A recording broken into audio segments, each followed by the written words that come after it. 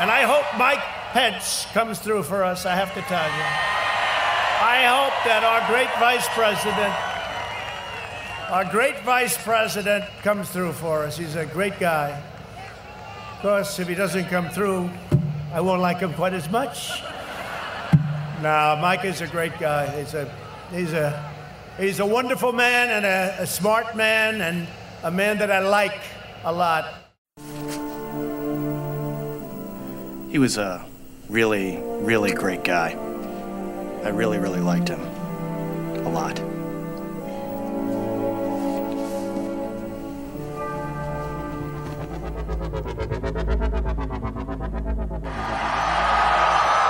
So, let's have trial by combat. And Rudy, you did a great job. He's got guts. You know what? He's got guts. Unlike a lot of people in the Republican Party. He's got guts. He fights. He fights. And he looked at Mike Pence, and I hope Mike is going to do the right thing. I hope so. I hope so. Because if Mike Pence does the right thing, we win the election. All Vice President Pence has to do is send it back to the states to recertify. And we become president, and you are the happiest people. And Mike Pence is going to have to come through for us. And if he doesn't, that will be a sad day for our country. Because you're sworn to uphold our Constitution. The radical left knows exactly what they're doing. They're ruthless. And it's time that somebody did something about it. And Mike Pence, I hope you're going to stand up for the good of our Constitution and for the good of our country. And if you're not, I'm going to be very disappointed in you. I will tell you right now. I'm not hearing good stories. Mike Pence has to agree to send it back. And then we're stuck with a president who lost the election by a lot. And we have to live with that for 4 more years. We're just not going to let that happen. It's hard to believe what we're seeing right there. They're just walking through. We're our Capitol Police. It's a strange. Reinforcements being sent to the Hill, and instead the president is not acting like this is the reality that's happening, even though he is currently sitting in the West Wing watching this coverage unfold, I am told, by multiple people. Welcome to Media Roots Radio. This is Abby Martin. This is Robbie Martin. Robbie, lots to talk about here. Pour one out for Sheldon Adelson, R.I.P. The Blackwater massacrers being pardoned by Trump, not Assange or Snowden. But most importantly, the storm is here.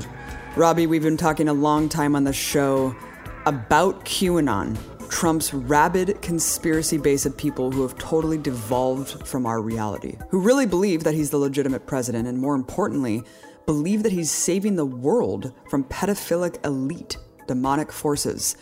When Trump lost the election, I said QAnon was one of the most anticlimactic cults of all time because there was never any big reveal or utilization on behalf of the president of this base of support that he'd been signaling to and building up for the past 4 years. But it makes a lot more sense when you realize that according to Trump, the election wasn't over November 3rd. It was really over January 6th. And on January 6th, with the storming of the Capitol, the storm quite literally came. Robbie, what were your thoughts when you saw this happening, and did you immediately know it was kind of the culmination of this Q fanaticism that you've been covering for years? Well, yeah, Abby, I mean, we had been saying that Trump seemed to have thrown in the towel, like he wasn't putting up a real fight, using these lawyers. It was almost like a cartoon farce. These lawyers, Sidney Powell, Rudy Giuliani, and then, going on stage with Sidney Powell, Lynn Wood together. That was shocking to see what Lynn Wood, evolved into, being a total crazy person, threatening Mike Pence's life on Parler and on Twitter. So all that stuff, that being said, I still didn't think Trump really had a way out of this except for a Q play. And as time went on, I started to get more and more concerned that he seemed to be drifting totally in the direction of just being completely in line with the Q narrative, which, you know, Trump has sort of dabbled in the Q narrative. He definitely dabbles in like conspiracy theories all the time. But this was a transition where it just seemed like he was surrounding himself, you know, with these Q people. Like when I heard that he was having meetings in the White House with Flynn and Powell, I was like, wow, that's really, seems really scary to me, because Flynn seems to be almost the face of the QAnon movement now. And apparently that was the meeting where Trump floated the idea of martial law, because Flynn already floated the idea of martial law on TV a couple days earlier on that Newsmax show. So I started to get really concerned again that things could really go off. I just didn't know how it was going to happen, when it was going to happen. But when I heard that Trump was going to do a Stop the Steal rally in DC on the 6th, and do like an actual speech, I was like, okay, I have to wake up early enough to see this speech, because if something's going to happen, if Trump is going to use the Q play, it's going to be in this speech. And I didn't think it was likely he would, because, you know, he hasn't said anything overtly. All he's done is refuse to denounce QAnon and retweet QAnoners constantly. That's not the same as coming out and saying the storm is here or saying a QAnon catchphrase. So when I watched his speech, Abby, I was, you know, probably already a little desensitized to the Mike Pence soft threats that he had already been making, and that other people were making overt death threats. So I didn't really connect that in my mind as I was watching his speech. And instead I was just sort of like, oh, he's talking about Oprah not liking him. He mentions like black women not liking him a lot in the speech. It just seems like him whining and being a total baby again. And I was sort of almost relieved when I watched him finish the speech. I was like, okay, he could have been a lot worse. This is not that bad. So I was kind of a little bit relieved. And then, I don't know, maybe like 45 minutes later, I started seeing tweets coming up on Twitter of protesters already at the Capitol building, like battling with police at the police line. I was like, whoa, this is fucking crazy. Like this sort of, you know, I didn't expect this. And then it just sort of was like a torrent from there. So in my mind, I was kind of like already preparing for something really bad to happen that morning. And then I got like fooled by watching Trump's speech and not thinking that it was going to amount to anything violent. And then it happened anyways. So I'm sort of sitting back now thinking like, oh my God, like Trump barely said anything to incite these people, and it was enough to incite them into like a full-blown riot that took over the Capitol building. I mean, so now I guess I'm just sitting here thinking like, holy shit, what if he actually does really incite people? Because this is like it's almost like a taste of what he could do. So that's and the QAnon stuff, I mean, I could go into that. We could go into that later. I mean, there's so much other shit to say about that, but like, it's almost like at this point, it doesn't matter if QAnon was part of this or not, because Trump has fostered such a hardcore cult around himself that believe in an alternate lane of reality that he won the presidency, that is almost what QAnon is. It's like an alternate lane of reality where you believe that Trump is always the good guy, always in charge, always one step ahead, always about to arrest and take down the elites. So of course, the Stop the Steal movement was going to merge at some point with the mentality of QAnon. So that's what I think people really need to see here, is that it's not that QAnon created this, it's that Trump created it's like he threw gasoline on the fire that was already QAnon with Stop the Steal. And I think it was very intentional, because, I mean, was he really trying to win these court cases? Did he really think he can win? Rudy Giuliani hasn't practiced law in 20 years. So what was the actual strategy behind that? Now, I just talked to Gumby on an episode that we're going to release in a little bit for Media Roots about this, and his whole take on it is that it was actually done to rile people up. It was done for the press. It was done to create a shit show so that it would just keep riling up these people. And I kind of almost tend to agree with him now. But, you know, on the other hand, Abby, it's like Trump does appear to have actually lost his mind to a degree he never has before. So I don't know. I have a lot of shit to say, and I'm a lot of mixed feelings about what happened, but like, what was your fucking reaction to this? I was not surprised at all. Yeah. The only surprising aspect about it, which we can get into, was how it was allowed to happen. And as more evidence comes out, it's very clear that it was directly facilitated by the highest echelons of the U.S. government and the military establishment, political establishment, and the police. So living in D.C. for as long as I did, I know very well how secure this building is. It's a fortress. The entire complex is a fortress. You can't get near this place within 20 blocks without feds on your ass if you're acting in any way, shape, or form not normal. So yeah, when it happened, I was just like, this is definitely being allowed to happen. And if that's the case, then why? So is it allowed to happen? Is it made to happen? And for what purpose? Cui bono? Who's benefiting from this? And what is the use of this? And in terms of Trump, the more that I look into his speech, you're right. It is a mixed bag. It's typical Trump, right? Completely batshit crazy Trump saying everything from Oprah doesn't like me to saying you have to be strong. And if you're not strong, then you'll lose your country. So all of these things, knowing the QAnon threads of the people who read the tea leaves and go off on their tangents to justify whatever they want to do anyway, and whatever truth they feel is righteous, it doesn't even really matter what Trump says. They'll read into it as their rallying cry anyway. True. And you saw on message boards leading up to the events on January 6th, everywhere from Parler to Facebook to 8chan and stuff. I mean, people were saying that his tweet saying everyone come on January 6th was the rallying cry to them. And the Stop the Steal rally, as it was built up for weeks, was legitimately a call to stop the election from going through. As I said, like, these people really thought that they could be a part of stopping an illegitimate president from taking over. Yeah. They thought that they could be part of history, that they were doing their patriotic duty to install the righteous leader of this country. And really, who could blame them? Because they were being directed by a cult leader that was brainwashing them by the tens of thousands. So 60,000 people showed up thinking that they were going to save the country, right? And they were going to be part of this historic event. And they were preparing for civil war, Robbie. They were saying goodbye to their families. They were buying out local army supply stores. They thought that this was war. I don't want to blanketly generalize all of these people. Obviously, there's a wide swath of people. Some of them, I'm sure, are like working class people. Some of them were probably just generic Trump supporters that wanted to just be a part of this, thing where they were like, oh my God, like they got all like group of guys mentality where they just got super rabid and were like, I'm going to be a part of this. But I think that a lot of people really wanted more. And we have seen that be proven where people were actually found with ammunition, pipe bombs were found, Molotov cocktails were found. Some guy was interviewed afterward that said he had a loaded weapon on him. Mm-hmm. And they were out for blood.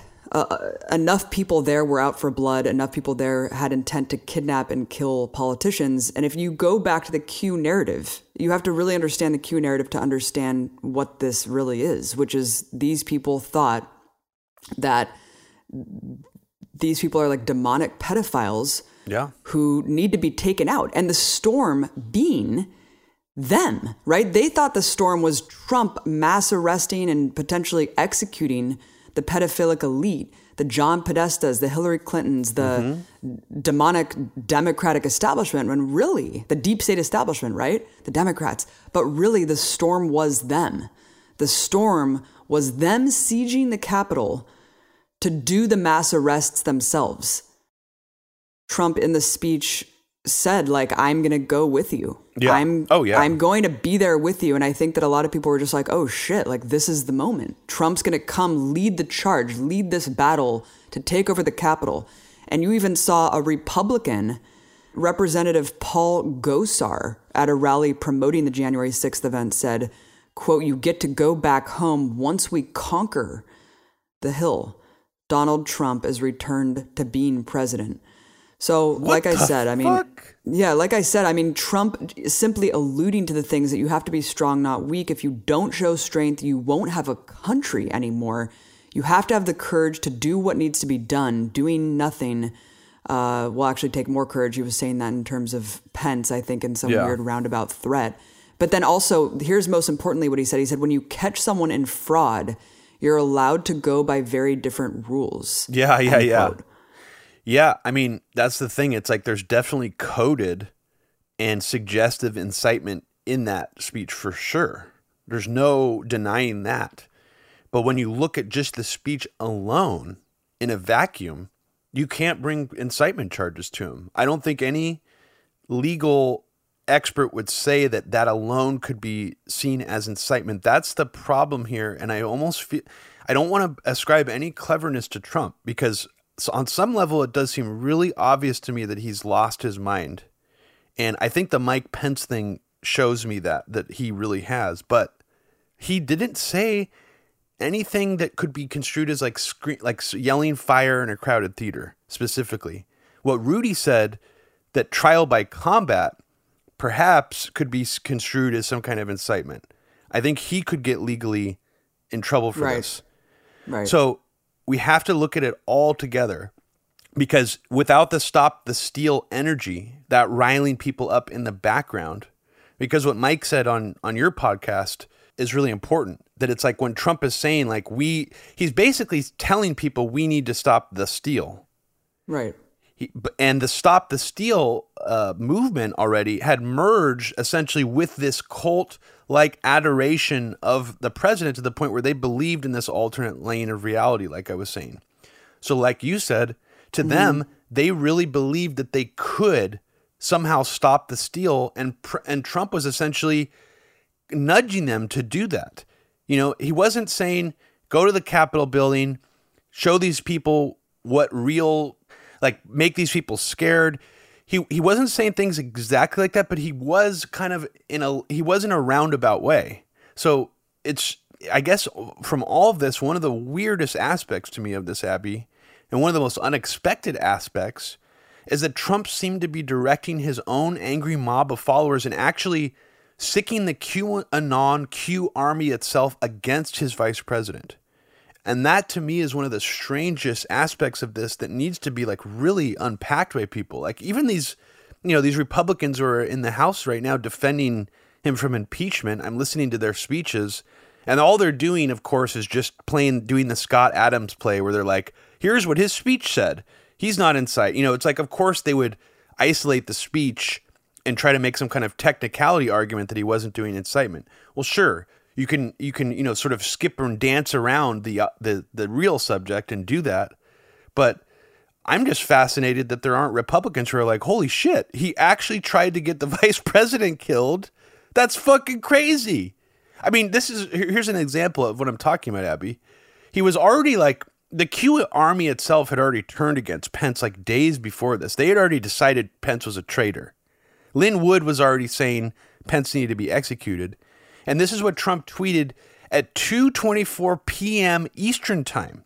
This was already when the rally and the rioting was like in full swing. He said, Mike Pence didn't have the courage to do what should have been done to protect our country and our Constitution, giving states a chance to certify a corrected set of facts, not the fraudulent or inaccurate ones, which they were asked to previously certify. USA demands the truth. So in the middle of this situation, he's still calling Mike Pence a liar and a coward. And it's, to me, that's like one of the things about this that I'm just absolutely fascinated by, because we could talk all day about how, the squad and people like AOC would have probably been beaten and mobbed, like beaten, if they had been seen by any of these people, like in the halls, because who would be like the primary targets for these rabid QAnon supporters? It's probably like Ilhan Omar or AOC or someone like that. But at the same time, like, Trump is literally putting Mike Pence's life in danger too. And that is just like, what? Like, that is like, to me, one of the strangest aspects of this, and why that's not provoking more of a aggressive reaction from other Republicans. Right. And Pence even had to release a statement asserting he had no authority to overturn the election, because this was fomenting from Trump himself, alleging that Pence somehow had this bizarre constitutional authority, which doesn't exist, to overturn the electors pushing forward the votes on January 6th. And let's be clear, that's why the Stop the Steal mantra resonated, because that was when the electors were officially like christening Joe Biden as the president. Like, he was officially going to be the president, because that's when everything was like declared that day, right? Mm-hmm. So he put it out this morning, right? He put that statement out in a very early morning. Yeah, he put it out this morning.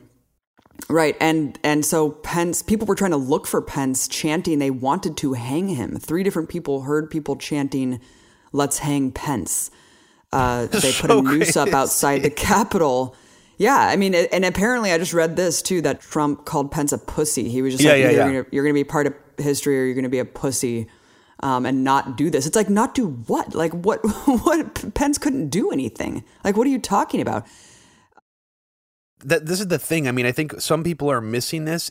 Yes, Pence, there's some weird classic symbolic authority that's vested in the vice president to certify the electoral votes, but it's mostly been symbolic. Now, I almost feel like what was intended here is just a delay in the count. This is one of the strategies that people pontificated about that Trump could be trying to pull off, where if you delay the count enough to certify the results, it goes back to the states. I don't know if you knew this. It goes back to the state electors at that point. So that's really interesting. So this could have been an attempt, not necessarily to get Mike Pence to really flip it, but just to delay it. And so I don't know. I mean, I don't know if that was really the strategy. Part of this seems like it could have been some deliberate top-down organized strategy to do something. But at the same time, it does seem like it was total chaos. And a lot of those people weren't even expecting to get into the Capitol building. You could see the shock on their faces. There's some boomer, 45-year-old women who are going in there, saying I saw someone take Nancy Pelosi's gavel. Oh my God, they're not organized, strategic protesters. These people are surprised they even got. I mean, some of them are. Well, I think compared to the contrast to these militarized tactical people that clearly had some information. Someone shared information with these people. They knew access points. They knew tunnels. They had equipment. They were prepared. There's a difference in the makeup of some of these protesters that we need to pick through as well and figure that out. Who were these different groups? So I don't know. I know I'm just going off now, but. Well, I think Trump, as the events unfolded, he knew it wasn't going to have the outcome that he wanted or desired, because he was actually calling Congress people saying to delay the electoral counts.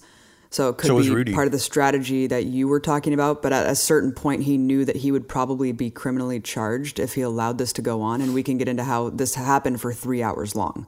This was a 3-hour siege and occupation of the Capitol. And so Trump eventually had to, in order to self-preserve, he had to make that weird video saying, "Everyone go home. I love you, but everyone go home."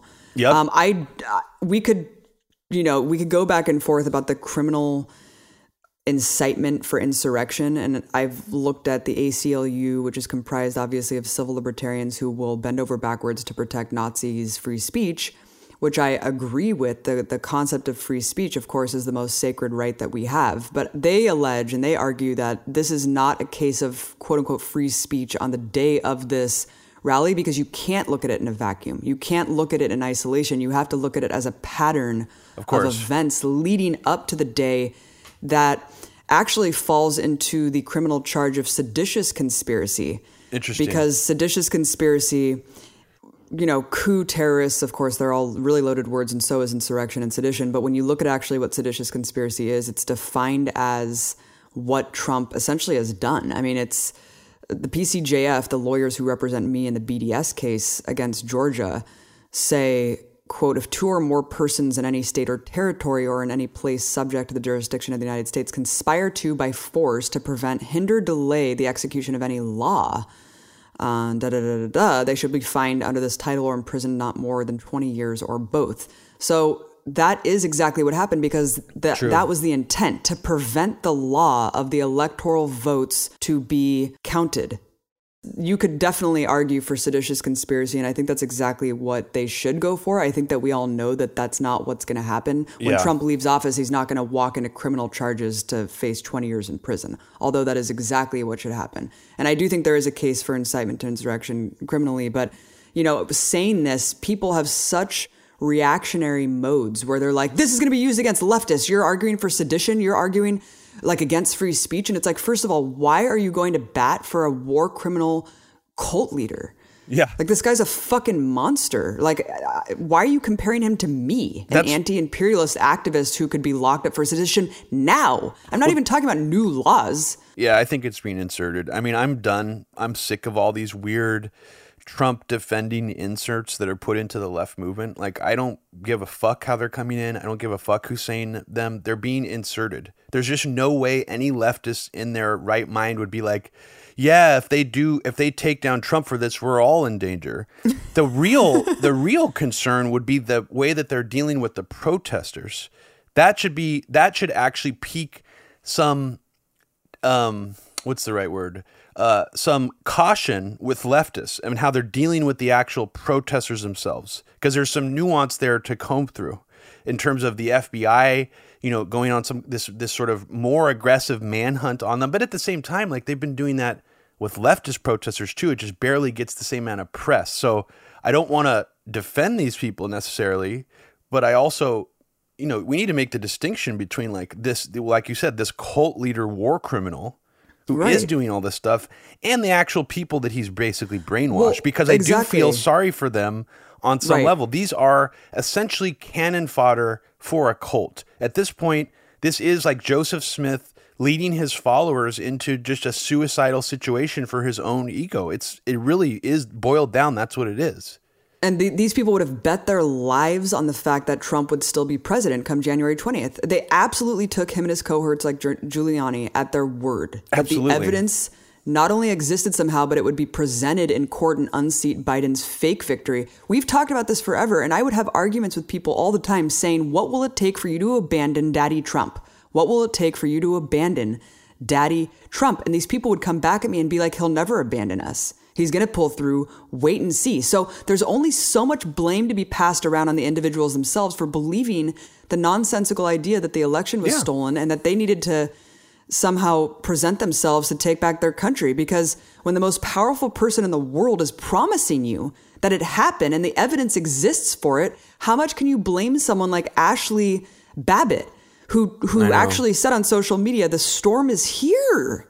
It's almost like it's heart-wrenching in a way. I mean, after watching that video of her being shot in the neck and, instantly dying, like right on video, it's absolutely heart-wrenching to think that Trump and Flynn and these QAnon people riled up the public to this level. It just makes me really, really sad. Like, I can't even imagine what it would be like to have, if she was in our family, like if you knew that person, it would be absolutely tragic. You would probably be like, oh my God, I watched him descend into mental illness and I feared something like this would happen, and now it's happened. And she voted for Obama in 2008, which really shows you the levels of the Q indoctrination and brainwashing cult, because we all know friends of friends, colleagues of friends who got indoctrinated into this. I live in LA, one of the biggest hubs of QAnon brainwashing, and that's exactly what happened to this woman. She was an Air Force veteran, and she was apparently an Obama supporter, probably wanted the wars to end, Perhaps that was her ideology, and she got sucked into this cult, this really, really scary cult, and she's dead now. She got gunned down like a dog.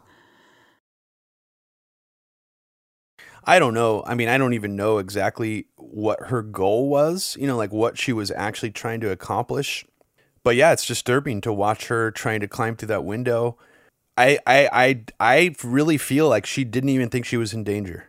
I feel that she probably felt so empowered by Trump that she almost felt like she was invincible and that this could just happen.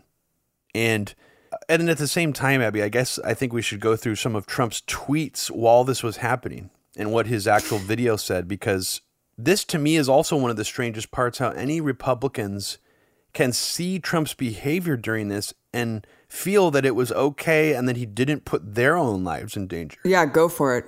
So this is what Trump said at 2:38 p.m. Eastern time, right after his Mike Pence tweet saying he didn't have the courage to do what should have been done. And apparently that tweet got deleted by Twitter because they thought that it was some kind of incitement. Yeah. So at 2:38, Trump then tweets, "Please support our Capitol Police and law enforcement. They are truly on the side of our country. Stay peaceful." Already when they had already broken in. Now, only about 20 minutes later, he tweets, "I'm asking for everyone at the U.S. Capitol to remain peaceful. No violence. Remember, we are the party of law and order. Respect the law and our great men and women in blue. Thank you." So at this point, it's almost like he's just doing something that probably his aides are asking him to do, but without taking it seriously at all. He's clearly not, he's not telling them to go home. He's not saying this is out of control. It's like totally nothing. This is not going to have any effect on anything going on. And then at 6, so he tweeted the video in between at some point after 3:13 p.m. and 6 p.m. saying, "We love you. Go home. You're very special." And he even mentions in that video that like the election was stolen too. Like he still You're doing the right thing, but go home. Yeah, he says that. Yeah, he says that. So, and then at 6 o'clock, after he releases that video, he says, "These are the things and events that happen when a sacred landslide election victory is so unceremoniously and viciously stripped away from great patriots who have been badly and unfairly treated for so long. Go home with love and go home with love and in peace. Remember this day forever." Now, here's one thing I think we need to look at here is, was this a warning, or was this just some kind of spontaneous, gotten out of control event? Did Trump not realize the powers he was dabbling in and it blew up in his face? Or was this Trump thinking, I want to show people I'm fucking in charge and I'm still in that role. I don't care if this blows up on me because this is the power that I'm going to wield moving forward. And if that's the case, if Trump is actually embracing this and he's seeing this as like a show of power, I mean, that tweet. Right, it says it right there. Yeah, how else? These are the things that happen. So this is what I'm interested in. How do other Republicans, even the ones who have been loyal to him, not see this as a threat? And this is also something that needs to be kept in mind. And I'm not saying that this was an organized insurrection or a potentially even effective coup. It technically could have amounted to that, though. That's what's so actually shocking about this. As sloppy and as disorganized as this seemed like it was in aspects, the next 3 lower down people in the chain of command were in that building that day. So even if you don't think that this could have happened, that anybody could have gotten killed, and you're sort of thinking that that's a hyperbolic point of view, there's still got to be people in that building who are like, oh my God, all the chain of command was here, and Mike Pompeo would have been president if this building got like set on fire and everyone was killed inside. That thought has to be sinking in to some of those people. And I'm just like really confused. Like, how are they processing that? And then we haven't even begun to talk about the fucking obvious stand down and how this was made to happen on purpose. Like combined with that, I mean, there's got to be some people in there who are like, I can't come to work anymore. Like this is a really dangerous situation. The president is insane. Like how? So that's what I'm not understanding. There seems to be a disconnect there. Like if I was in Congress right now, I'd be starting a movement to be like work from home day. Like we're not going in the fucking building anymore until this motherfucker's out. Like that. So I guess that's where my head is at. So I don't know, Abby, I just ranted a bunch. No, it's all very good points. I disagree to the extent that I do think that this was in part an operation. I don't think it was just a ragtag group that... No, I agree. I mean, I didn't mean to say I didn't think it was. I think that there was a mixture. There was an operation, and then there was obviously like a bunch of just riled up MAGA, Stop the Steal people sort of following in tow. Exactly. Yeah. And there wasn't enough people who were part of the operation to make it successful. If that was their intent, to actually successfully try to delay these votes and really hold people hostage and God knows what else. We actually don't know what the ultimate plan really was. And I hope we fucking learn what it was, because we need, it's too ambiguous right now. Because if they were planning on doing a standoff, that makes sense. A full kidnapping, execution, maybe some of the more crazy QAnoners, but a standoff situation actually does it on a strategic level. It could have been some kind of plan. But we have no idea. And that goes along with the stand down, because when you look at actually how this was facilitated at every level of the government, then you have to understand that people wanted it to happen. And if you understand that people wanted it to happen, why and what operation did they want to carry out? And we'll never know because it didn't happen. Like you said, I think it could have been a lot worse. I think that was the most surprising thing to me on the day of. I thought there's going to be so much more bloodshed. They're going to try to burn down the Capitol, burn down these people's offices. When I saw the photos of the people in like full military garb with the giant zip ties and all of that, and then read the fact that there were trucks with pipe bombs and stuff, I was like, oh, this could get really, really, really bad. And miraculously, it didn't. Miraculously, it was just completely done, without really many people dying, even though 5 people did die. Yeah, I mean, really quickly, I think that's one of the things I'm most surprised about is that no one started any fires inside. Yeah, right. Because that could have gotten, I mean, if someone's a suicidal, I'm going to die for Trump Q and honor. Right. Arson, man, that's like a really easy thing to do, to just go out with in a blaze of glory. I mean, so it is surprising that like I think we're really lucky actually that no one burnt the building down. And some of these photos look like it was on fire, like that really surreal photo with the Trump flag unfurled in front of the Capitol, and all the people taking it over. And like there was like a blaze that looked like in the top window. I was just like, this is the most surreal fucking photo. And it really looked like it was going to just completely be engulfed with flames. I don't know what that actual light was, but interestingly enough, the people who even died, their loved ones, some of them who were right there alongside of them as they died, like Ashley Babbitt, like the woman who was trampled to death carrying the "Don't Tread on Me" flag, sadly, they said it was not Trump's fault still.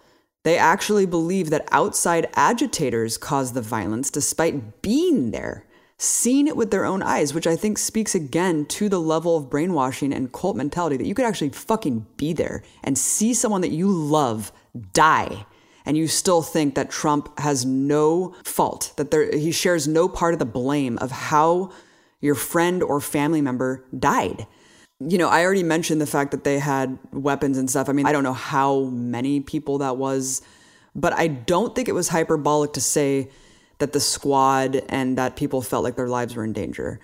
And it's really interesting, Robbie, and I don't know how much you really want to get into this before we get into the inside job thing, but I do feel like this needs to be said, that the same people who downplayed Trump's threat, this unique threat as a cult leader that he posed for the past 4 years, and let's get this out of the way, he's not a fascist. He's not ideologically sound. He's a malignant narcissist who cares only about his personal gain and who cares about protecting his family from like criminal prosecution. That could be in part why he's doing this, but he is a narcissist. He's an egomaniac. He doesn't have a fascist or Nazi ideology. If he did, we'd be in a much, much worse place. Because all cults and all fascist movements need this cult of personality. They need a leader, a charismatic leader like a Trump. But if Trump actually had a deep-rooted fascist ideology, it's scary to think of where we could be right now. So we're actually lucky that he's such a cartoon figure. But the point is that he's willing to use fascism to bolster his base and to bolster his power. Absolutely. So that's what's so scary about him. And that's what he's been doing. And that's what he's doing right now. So these same people who's been deflecting this threat of Trump for the past 4 years, who deflected every single criticism of him back to Obama or Bush, and you're mentally ill if you somehow think this is a threat, or you laugh off QAnon as this quirky movement who, people are way making overblown, like you and me. You know who I'm talking about, Robbie, the reflexive contrarianism that we've been talking about on pretty much every single episode of Media Roots Radio. And they are the same people downplaying this entire event as nothing compared to the real coups abroad, the real violence the U.S. inflicts on the rest of the world. You think the right wing poses a threat, Robbie? A couple of yahoos dressed in costumes cosplaying in the Capitol building for a few hours? You're a fucking moron if you think this is anything to worry about. It's so bizarre. What is your response to that shit? My response to that is I don't think any of those people actually, they've gotten themselves into a really weird headspace. And I think a lot of them actually haven't been on the streets in like actual protests before, or some of them haven't. I don't really understand it. I mean, I don't understand the mindset in general. Like even Code Pink's reaction to the siege on the Capitol was saying, this is not a coup, this is what real coups look like. And they showed footage of like Hong Kong and other places. And I'm thinking, why is this the reaction to what's happening? I mean, obviously the U.S. does horrible things in foreign countries. Like, that's something that we talk about all the time on the show. But it does seem like a deflection away from having to address what happened. And I don't understand why I see a lot of anti-imperialists doing that. Because you would think a lot of anti-imperialist leftists especially would feel that a whole army of people, a cult that essentially thinks that they're pedophiles and demons, would be something to worry about. So that's a little bit confusing to me, because especially when we know that cops, it's like if you're a leftist who already understands cops are dangerous and that they have lots of white supremacists in their ranks, is it not bothering you at all that now they're also QAnoners? Right. Because that New York NYPD police chief with the QAnon mug behind him, who kept going on TV with that QAnon mug behind him, you know, people maybe wrote that off or thought that was just a weird coincidence. It wasn't a coincidence. There are QAnoners all over police departments all over the country and in the military and probably even in the FBI. This is a really bad situation. So when it comes to this rooting out, you know, quote unquote domestic terrorism and trying to find these people or put them on a list or whatever, I'm sorry, but I think we should go after the law enforcement people as the number one priority right now, because I mean, if you want to talk about like sleeper cell, you know, I hate using this kind of language because I don't subscribe to the war on terror paradigm, and I think it's a dangerous rhetorical paradigm. But if you're really worried about these QAnon cultists who could be potentially violent striking at some point and committing violence, you should be most concerned, I think, about the official law enforcement officials right now. Because like we've been talking about, and we should probably go into this more, they're the ones who enabled this to happen on some level. We don't know what kind of order was given, how structural this stand down was. We don't know how that breaks down exactly, but we know that on some level that had to have been some of what was going on here, is that cops were totally sympathetic to not just the Trump movement, but also the QAnon movement. That's highly alarming and needs to be addressed. The whole premise of if these were black people and not white people trying to siege the Capitol, they would have been shot. I mean, yes, technically that's probably true, but I think it's even worse than that. If these were all white people who were anti-war protesters, they would have been shot. Yeah, it's not a race thing. So that when I hear like CNN talking about that, I'm like, dude, your guys are like totally glossing over and making this into just like a BLM versus MAGA movement thing. It's actually like far, far crazier and worse than that. And you are actually like, if you're trying to look at this from an inside job perspective and trying to examine it, that's how you need to look at it, because it's not just, oh, they were just cavalier about it. They didn't worry about it. They didn't think this was going to get out of hand because they weren't BLM protesters. No, that definitely was not the case. It was planned. And there probably was some element of the cops being like good old boys with the MAGA protesters. Yes. But I think that's on the small level of what happened here. Absolutely. And when you see people like Nico House, who's essentially just like a provocateur shock jock at this point, someone who collaborated with white nationalist Jack Sabayek on his recent film labeling Antifa domestic terrorists, when you see him downplaying this, oh, AOC's, you know, in so many words being like she's pathetic for pretending like her life was in danger, it's like, dude, you have no leg to stand on. I really don't have any sympathy for politicians as people. I generally think that they are monsters. But the part of this that is making me really sort of reject any sort of rhetorical framework like what Nico's saying is that even these Republicans were under threat. Like, that's the strange part here, is that, yeah, you can hate AOC all you want. And she does do things that are annoying. You know, I could see why people glom onto her. And the right already, you know, has made her like number one enemy. But that's not the issue here. It's that, yes, they really were in danger potentially. If this got worse, it could have been really, really bad. And that is it's just strange that people are not seeing that. And I don't want to be hyperbolic about it either, because I'm very resistant to this idea of, you know, this is going to get worse. There's going to be other quote unquote terror attacks by these people. It's not like that for me. Well, the energy has to go somewhere. Like we've been saying this, it doesn't have to be like, oh, there's going to be other terrorist attacks. It's just that the energy is bubbling. Yes. And it's not just going to dissipate after this is said and done.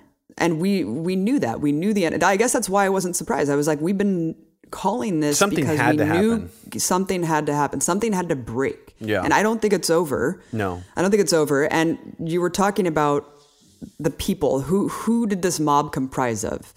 The good old boys. A lot of these people were cops. That was just another article that came out today. A lot of people were cops that And now state are being doxxed legislators? at state legislatures, police forces across the country. A lot of these people flew into DC to do this. So this working class narrative that, oh, they just have election grievances and that they need, stimulus. If they had stimulus in healthcare, this never would have happened. I think that's a really not deep enough because, again, Trump as the unifier of this fascist base, not only QAnon, but Proud Boys, actual Nazis, other white nationalist groups, and then generic Republicans, rabid MAGA chuds, Trump supporters who got riled up.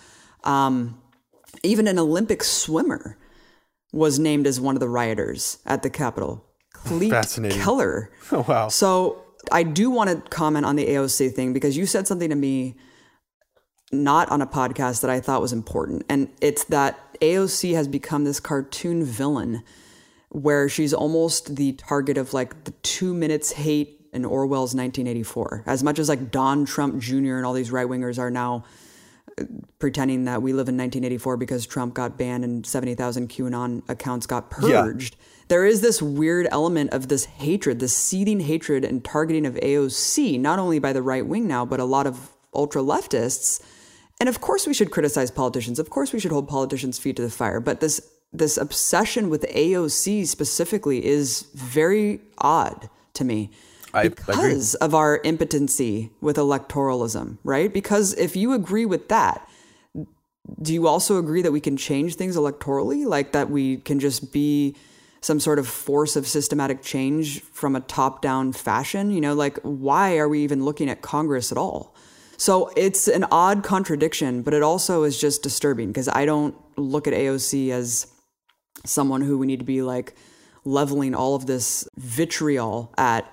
And also Ilhan Omar. I mean, I think it's a shame that people were also mocking them and being like, oh, you felt like your life was in danger. Look at what the U.S. does across the world. And yes, it is absolutely ridiculous that the U.S. actually installs right-wing mobs and fascists and Nazis everywhere from Ukraine to Bolivia. That is a very interesting contradiction, isn't it? But that does not discount that this happened here. And you don't have to downplay what happened here as a real threat. So it's not hyperbole to say that AOC, Ilhan Omar, and other black Congress members like Ayanna Pressley felt like their lives were in danger given the nature of the crowd. They were carrying Confederate flags. They hung a noose outside. They were marching in, trying to confront them. God knows what would have happened if they did come across them. They could have tarred and feathered them at the very least, like what we did see happen to socialist legislatures in Bolivia. But more details have emerged that goes into the inside job nature that actually paint a much more disturbing picture that does prove that this was the case, Robbie. And going back to the fact that this was an operation and not just completely an impromptu mob. Wait, can I just comment really quickly on the AOC thing? Just so I say my final piece on it. I mean, I understand where some leftists are coming from. Then they're like, these congresswomen have pushed, coup legislation in other countries or encouraged dangerous foreign policy excursions, and therefore we shouldn't have, I don't know if they're saying they shouldn't have sympathy for them, but it's sort of like, well, look what happens to you now kind of thing. I mean, yes, it is very serious that these people sponsor horrible foreign policy, but I think that we can also look at it like it is also true that, something happened here that actually made people scared for their lives. And we needed to see that as in isolation. It's like, well, staffers and shit, this is there's a lot of people Congress who work people. there. I mean, it's just so, so I guess that's where I break down this is it's like, don't make it about her specifically, but what she's saying is valid. It's not, you can hate her and still believe that, yes, she felt that her life was under threat. It's like both things can be true. So I guess that's just all I'll say about that. Yeah. I mean, it's just social media has really rotted people's brains that, again, the reflexive contrarianism, like anything that the mainstream media is hyping up, whether it be the Muslim ban or kids in cages or AOC, you have to go the opposite. And it really irritates me because it's just like, it hinges on like clicks and this euphoric notion of getting like people to like what you're saying, even if it's playing directly into right-wing talking points. And it's so counterintuitive. And it really runs contrary to like the analysis that we should be having, which is we can hold two beliefs at the same time. And yeah, the fact that there's like hundreds, if not thousands of staffers and working class people who make the food of fucking Congress people, like all of these people's lives are in danger. It's not just the people who sign off on coup attempts and violent insurrections abroad and like the symbols of the empire. Yeah, like the symbol of the Capitol is like a disgusting thing. It symbolizes like the state. I don't agree with making this like sacred institution. The point is people's lives are in danger and there is a threat. There is a threat that we need to acknowledge of what this is. And it was threatening average working class people and thousands of normal people. And that's what you need to understand. And a lot of people in there got that message directly from Trump's tweets even. I mean, that's what I was trying to explain earlier, is just reading Trump's tweets while that's happening. There are people in there who are like, oh my God, Trump is allowing or trying to get people in here killed. I mean, that right. It's really hard not to see some of those statements like that, whether they're technically incitement or not. So that's, I think, where this really... It's very blatant to me. And absolutely. Then, just really quickly, I also want to... Well, do you want to go into how much of this was a stand down? Because I feel like... Right, that's what I was gonna go in. So one thing that came out based on the downplaying of like how AOC was being super hyperbolic and exaggerating about this threat, she told her Instagram viewers last night that she had a, quote, close encounter, end quote, during the Capitol insurrection, which she thought she might die.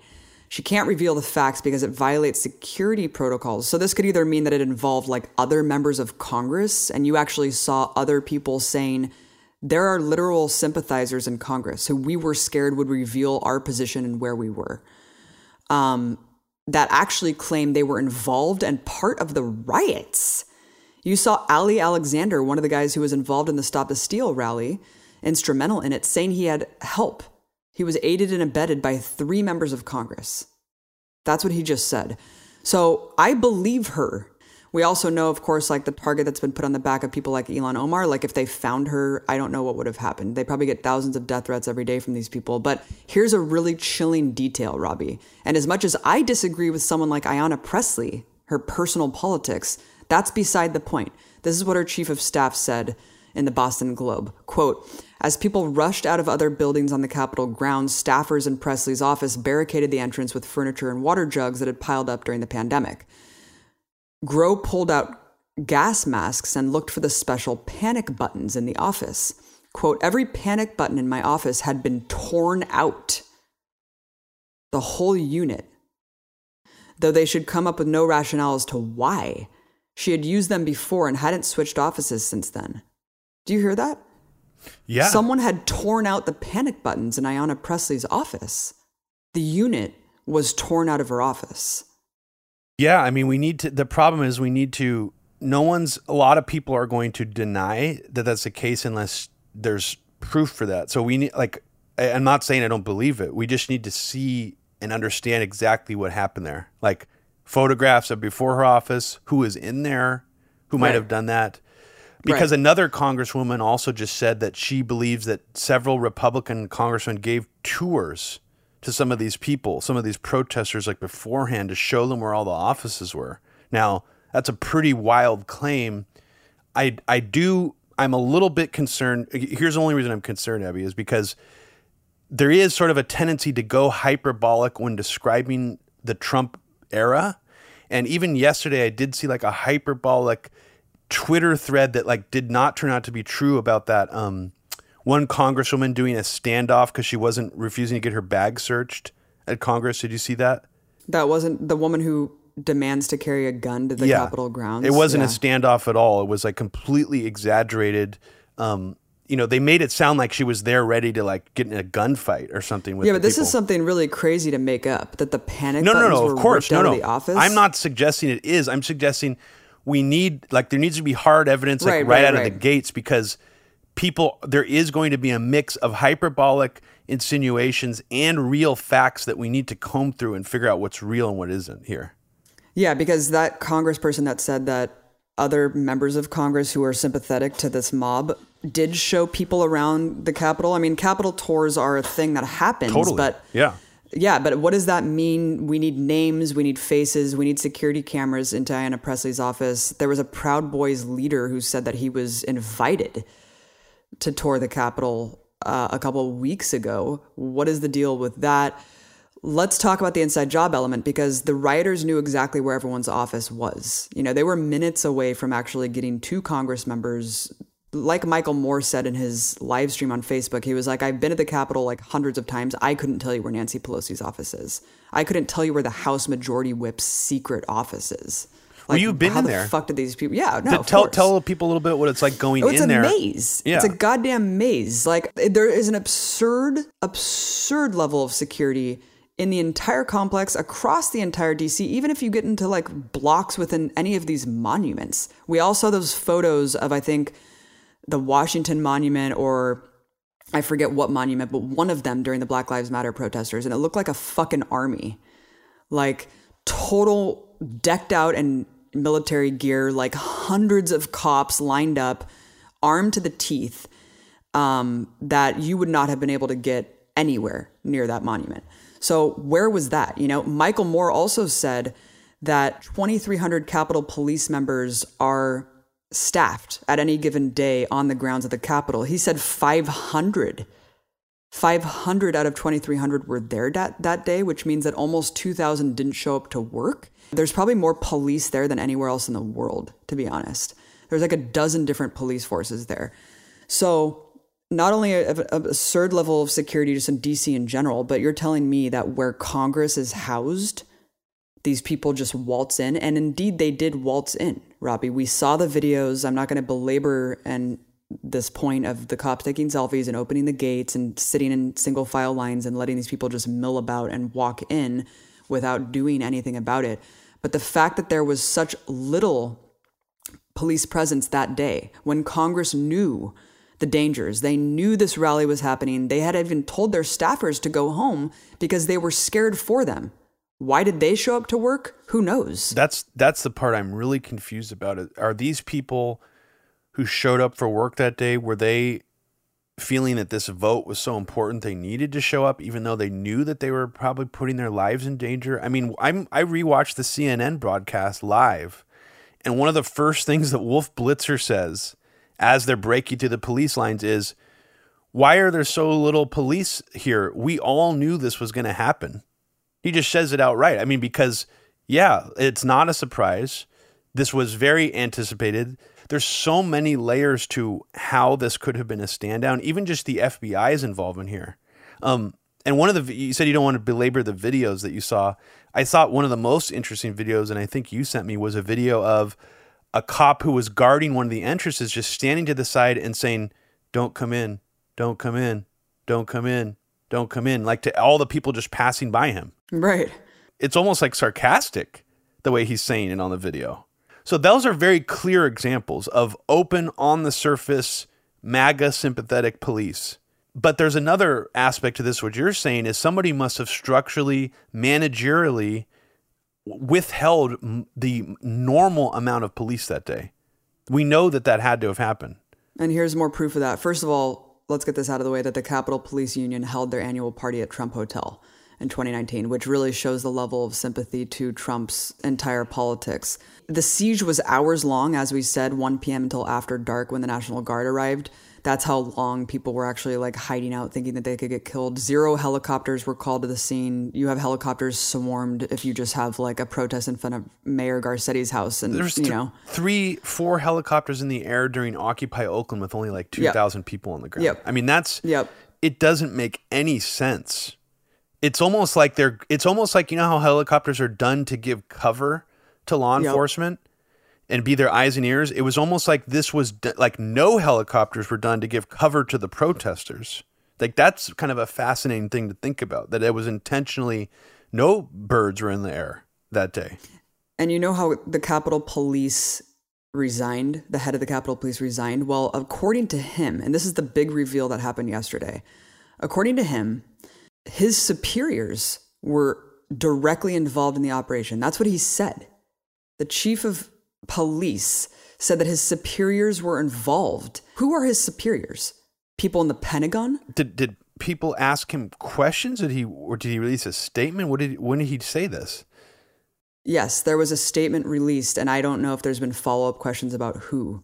So this is something that needs to be investigated, that his superiors were involved. We know that he also claims to have urged the Secretary of Defense, that guy that Trump appointed after Mark Esper left, a total just like weirdo Trump loyalist, to call the National Guard. He was ignored for 3 hours, he claims. And that's why you had this long 3-hour siege on the Capitol. It was super fascinating because there was like no press briefing for 5 days, this totally unprecedented conspiracy of silence to try to get their story straight, because I think they knew part of the political establishment was torn. Like they were paralyzed in their response, right? Because it was such an embarrassing assault on the seat of empire. It made the empire a laughingstock around the world. The so-called beacon of democracy that's used to like invade other countries was somehow attacked and overrun by Trump supporters with like little to no police presence. So I think that part of the political establishment was like, holy fuck, how do we respond to this? And I think that a lot of them were aware of people within the ranks of top echelons of the political establishment that were sympathetic and perhaps involved. We all saw the videos. They knew that this had to be an inside job to a certain extent, and they needed to get their story straight to explain away or figure out how they were going to come down on people. Well, because initially... Yeah, so go ahead. Initially, there were like no arrests at all, other than a few curfew violations, which is also really fascinating. Dude, which is unprecedented because there's people in zip ties and kettled areas at every protest. They're zip tying like wafy, tiny women, who are like screaming and crying. It's like they don't care who these people. They always will kettle people up, and it's almost like punishment. It's almost like they get out of jail usually right away, and it's just done as like a means to scare people into not doing protesting again. Like you're going to waste pretty much 12 hours of your life. We're going to kettle you. We're going to make you not be able to go to the bathroom. You had this experience where you like were put in handcuffs and you weren't even allowed to go to the bathroom. It's like, even just that alone is like, it's dehumanizing. That alone is shocking and says a lot. Yeah, and all these people were like, oh man, we just stormed the Capitol, dude. Did you see this shit? Like a lot of them were later found at Willard Hotel, a rich-ass ritzy hotel in DC, like putting their feet up, smoking cigars, laughing about the day's events. What the fuck was that? And then you see kind of low-level charges being put on them, as well as this bizarre call from the FBI to, quote, help us identify people in the largest surveillance apparatus in the entire world. Very strange. They don't need help, right? And so then you see these low-level charges being slapped on people, like a couple dozen people involved, without any sort of idea or description of who could have been directing this at the top levels to actually make this happen. So you see the guy like with his feet up on Nancy Pelosi's desk, who, by the way, got a COVID loan for his business. Great. Having up to a year in prison. Compare that to the J20 protesters who were facing decades in prison for simply being kettled protesting the president 4 years ago, or the protesters, the PSL organizers in Aurora, Colorado, who simply staged a peaceful sit-in outside a police precinct, and they are facing decades in prison for quote-unquote kidnapping, like ludicrous-ass charges. Yeah. And these guys are getting slapped with like really, really light charges. And not that I'm like cheering on prosecution or like whatever, but it is very curious, and it does need to be explained why this is happening and what is the end game here. No, there's something very, very odd happening. And the fact that no official spokespeople like came out right after this happened for the Trump administration, no FBI, no DHS, only like lower down like Capitol Police guy did. I mean, that is eerie. And that in and of itself, I don't know if that was meant to send a message, what was going on there. But the lack of statement, the lack of like public interfacing was very sort of shocking. And, why was this? Is it possible that people, who work for Trump in his administration, even like FBI people, are afraid that Trump would get mad if the riot itself was condemned by one of his officials of the hostile act or some kind of attempted coup? I don't know, but I think there's a flip side to this that is scary, is that it was intentionally silent. That's one possibility here, and that in and of itself was meant to send a message.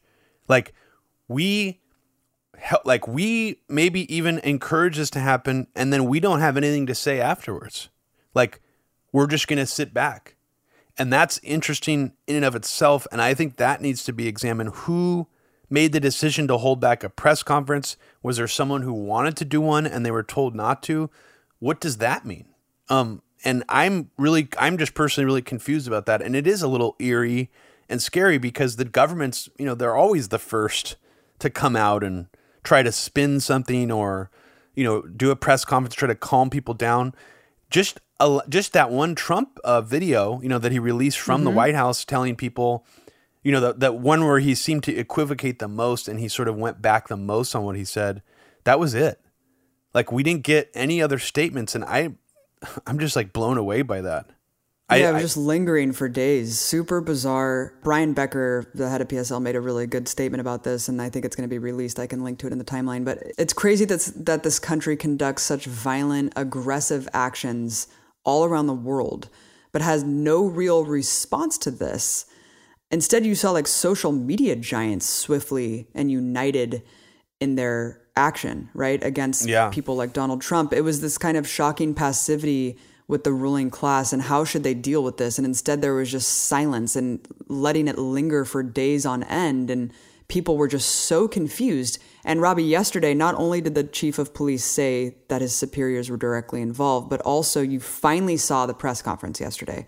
You finally saw something else really interesting, which was a letter from the Joint Chiefs of Staff directed essentially to the military, which I think is really interesting because it really shows you that they're almost warning the military that they will be prosecuted if they try to interfere with Biden taking over the seat of power and having this peaceful transition of power. It's so weird. And Trump committed the cardinal sin. He committed the cardinal sin of not transitioning peacefully to the new ruling class sector, because they need to have this sacred institution of American elections as this facade, as this beacon of hope, right?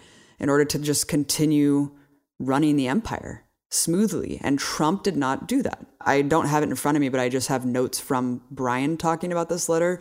The letter essentially hints to the fact that they could be thinking of seditious conspiracy charges for people who were involved. It sounds nuts, right? I mean, this is a really, really serious assessment, and it doesn't seem like it could possibly happen for Trump. I think Trump's just going to walk away from this scot-free somehow, Teflon Don, but it does seem like there is some weird thing brewing. Like all these people who are afraid to say anything about Trump, I mean, this letter that you're talking about, I mean, who exactly was it written by? The Joint Chiefs of Staff? Yeah. I mean, that's really strange because like that, it's... I don't know if we're moving towards this situation, Abby, where he'll actually need to be like dragged out of the White House. I mean, that sounds cartoonish, but maybe this is exactly the situation that, people like Steve Bannon want to happen. Like to make it appear, even if it's completely fictional in this alternate lane of reality, to make it appear that Trump has been cooed by big tech, by the Joint Chiefs of Staff, by whatever. So that letter is going to play right into their hand in terms of creating that illusion. And, I don't know. I mean, that's kind of worrisome to hear that. I mean, like, so at this point, it's like, where is Trump? He's on Twitter. He's been kicked off every social media thing. He has taken zero responsibility for what happened. I don't know if you saw his comment afterwards. In fact, he's even making things that sound like veiled threats. Before he did his speech at the Alamo thing, he was like, it's going to be very dangerous for the country if they try to impeach me. It's going to be very dangerous for the country. Very dangerous. And he says that the speech was perfect. Nothing was wrong with the speech. So it's not like he's learned his lesson at all from this. He's putting out statements. Like he just put out one, God, where was it? It was from this morning where he actually did say something. He did make another condemnation of violence. What did he actually say? Hold on. Speaking out of both sides of his mouth, so then he can go later and be like, no, I condemn the violence. That's what I'm saying. Yeah, it does seem like even as crazy and as much as Trump has seemingly lost his mind more than ever, he is employing some kind of strategy here where he's knowing what things he needs to say to get out of trouble, but he's still not, he's still doing exactly the same thing. So that's what's so odd is I feel like there are probably really people in the government right now who are like, how do we get this guy out of here now? I mean, who are thinking of ideas that go above impeachment. And I'm not saying that there is a real coup forming against him, but like, I don't know what else you would call that if people are like, we need this guy out of here immediately. Well, what do we do? Yeah. I they mean, want to take him down politically because, again, he did something that cannot be walked back. Like, yeah, he gave them everything that they wanted during his term. He gave them the $1 trillion tax cuts. He gave them all the foreign policy stuff that they wanted to do. He was bumbling, right? That's why the corporate oligarchs were hedging their bets on Hillary at the beginning, but they quickly saw what a loyal servant he was to capitalism, and they didn't have a problem with him. But now he did something that can't be forgiven, and that's why they need to take him down now. And that's why they almost need to make him politically bankrupt in the future. I do think impeachment would not work. It only potentially will help him again. I think it's a pipe dream to think Senate would vote on it and criminally charge him. Like, no, because it needs to be like 2/3 majority, yes, doesn't it? No, and there's no way. These people literally agree with overturning the election still. Yeah, there's no way they're going to get a 2/3 vote for impeachment. I don't even understand why they're doing this again. I mean, I get it. 70% of Republicans still believe that the election should be for Trump. Yeah, I mean... No, I'm saying sitting Congress people, not just like 70% of Republicans like in general. So I don't understand the calculation here. I mean, they should be pushing more for like 25th Amendment because like it is pretty clear that he's gone into like a total abyss of delusional behavior. I mean, even if he's talking out both sides of his mouth and he knows that he's just egging on a delusional army, he's still... not in his right mind. That is unfit behavior. I mean, it falls directly. 100%. So, yeah, I mean. My question is, Robbie, so Lee-hop or me-hop, or is there really a difference? I think it could have been actually a mixture of both. And this is where my mind goes, because if there are people who wanted Trump out of there, even like Lindsey Graham, you know, who wanted a chance to jump ship. We know Trump is a malignant narcissist. We know he was going to latch on to anything that showed or seemed to show that he didn't really lose the election. That being said, is it possible that people who wanted to jump ship from Trump egged him into this or wanted this to happen on some level? Now, that means there might be two sides to it. This is a total conspiracy theory I'm saying right now, but I just want people to listen to this because it's a possibility. Are all of Trump's like really hardcore QAnon aides that he's bringing in the White House all the time now? Are they all working for his interest? Are they all trying to do right by him? Or is it possible that some of them might actually be trying to enhance his malignant narcissism to the point where he crashes and burns and falls on his own sword? I think that's one possibility we need to consider. Not saying that Trump didn't do this to himself, but it's also possible someone helped egg him into it. Now, I have no idea if that's possible. I have no idea if someone like Rudy is playing a double game. I don't fucking know. I think what's more likely is that there were Republicans in that building who wanted an excuse to jump ship from Trump, and they found it with this. Whether that means they allowed this to happen, whether that means some of them made it happen, I don't know. Especially because Trump seems to have actually been put under real threat during this. But I do think that some of them were really relieved in a way after this happened because it just doesn't, because it really does sort of saddle that fight, the stop the steal energy. At least in Congress, it sort of limits that to an extent. But in general, I don't know how much of an effect it's going to have on that other than, you know, they've already certified the electoral results. So that sort of symbolic thing's already done. But I don't know what I don't know what they would have to gain now from, I don't know. It's just, I keep going through this in my head that there had to have been maybe even some Democrats who are relieved this happened or wanted something like this to happen. Not saying they wanted to put their own lives in danger or their staffers in danger, but that they wanted Trump to finally have his crash and burn moment that they, the pussy grabbing tape, everyone thought 4 years ago that was going to be his crash and burn moment. Nothing got him. Nothing's ever gotten this motherfucker. This was the thing that got him. Finally, 14 days left in office. I'm just totally speculating, but I think it's possible that there was all different sides of this that were kind of in that Lee Hop, me Hop territory, perhaps. But we really don't know. I think it's most likely that the cops, the military, and the FBI were on some kind of me Hop, Lee Hop hybrid track. That's what I think is becoming more clear. I just don't know who else was in that, in that mindset, because it does seem awfully stupid to me to know something like this is going to happen, to want it to happen, and then still be in the building that day as a sitting duck. I don't understand how that could have happened. So there's a whole lot of different things that need to be unpacked. And we just don't know how this was done, but it's eerie. It's really, really eerie, I think, is one of my main takeaways from this. Absolutely. So, Robbie, 2 out of the 5 people that died at the Capitol that day were QAnoners. The officer and the woman, Ashley Babbitt, who was crawling through the window and shot in the neck. This is an angle, of course, that is either misunderstood or laughed off or just not analyzed correctly in terms of how we got here. You are one of the few people who have been following this since Pizzagate, because this is the ultimate expression of where the energy from Pizzagate really went. So why don't you talk a little bit more about QAnon and how that fits into this? Yeah, I mean, as I was saying at the beginning of this, QAnon, has gained more and more popularity and gained a lot of ground and even broken through to the mainstream to a certain extent. And it still remained relatively in its own track apart from the more general MAGA movement, the MAGA cult, whatever you want to call it.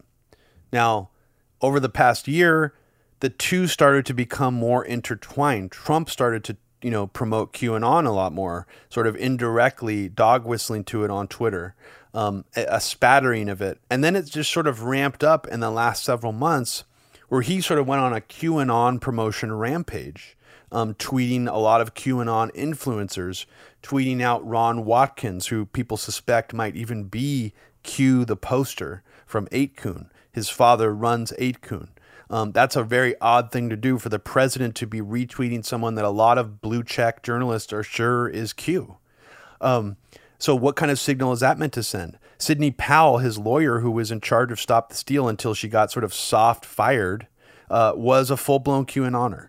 She is the lawyer for Michael Flynn, who took the QAnon oath, who seems to be the hero and the main face of the QAnon movement besides Trump. So all this being said, Trump significantly ramped up the Q energy coming out of the administration in these last few months. That was all becoming very clear to me.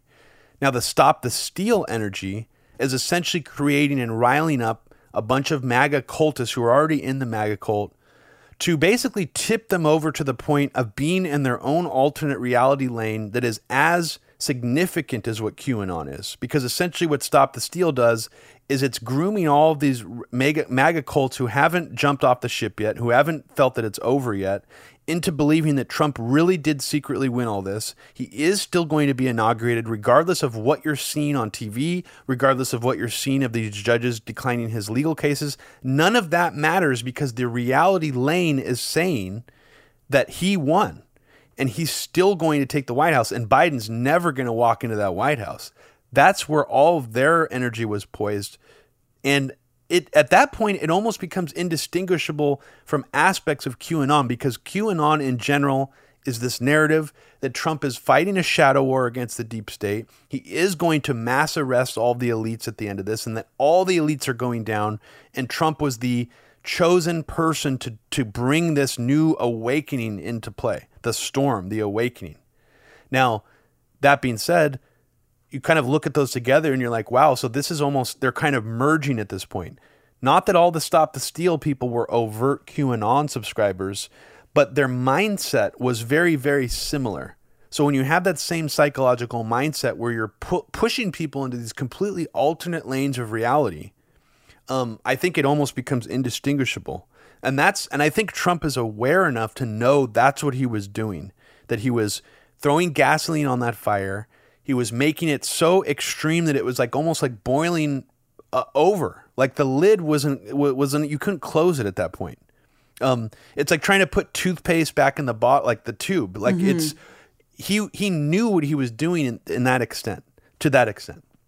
So I guess all that being said, probably the craziest QAnon person who was associated with Trump who came out of all this was Lin Wood. And of course, we already talked about he was saying that Trump should be executed, that Pence should be executed, then he was going to face a firing squad. And he was even saying that go get him inside the building, like on Parler. So this is a guy really wacky. He's got a really strange history. He's actually not officially part of the legal team, but Trump somehow like wanted him to use him as like some kind of blunt instrument to rile people up. I don't really understand where those connections are.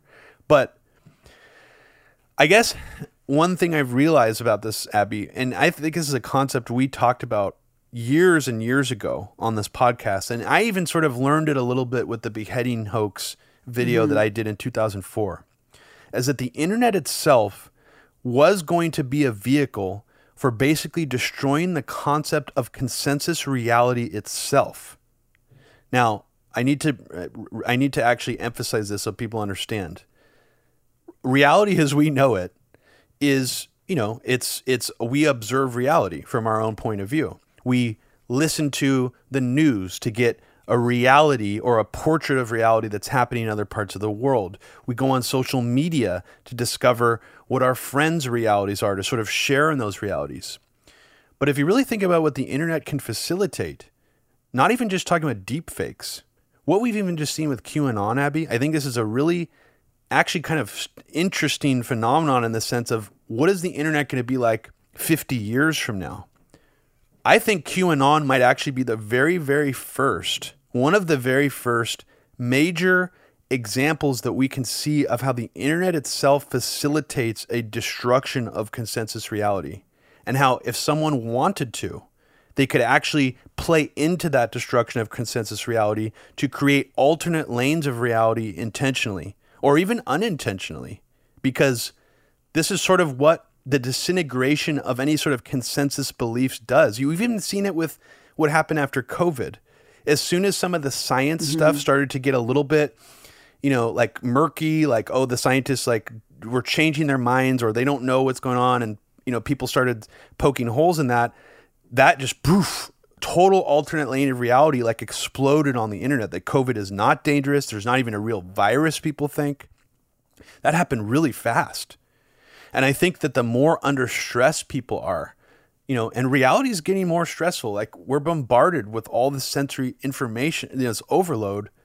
People are going to want to resort more and more into their comfortable, whatever alternate reality lanes that make them feel the most comfortable. And this is a really scary thing because it does sort of grease the skids for like online cults. Because if you really zoom out from what QAnon is, it is the most powerful digital cult. It is a cult that has arisen out of the internet. Even if you remove Trump from the equation or the politics from it, we just look at it as a phenomenon. It is the world's biggest digital cult. This is a new thing. There are other cults that have taken over large parts of society, Mormonism in the 1800s, other smaller cults, that have done really crazy things. But this is something totally new that has developed mostly digitally, and then it's international now. There's a QAnon in Japan.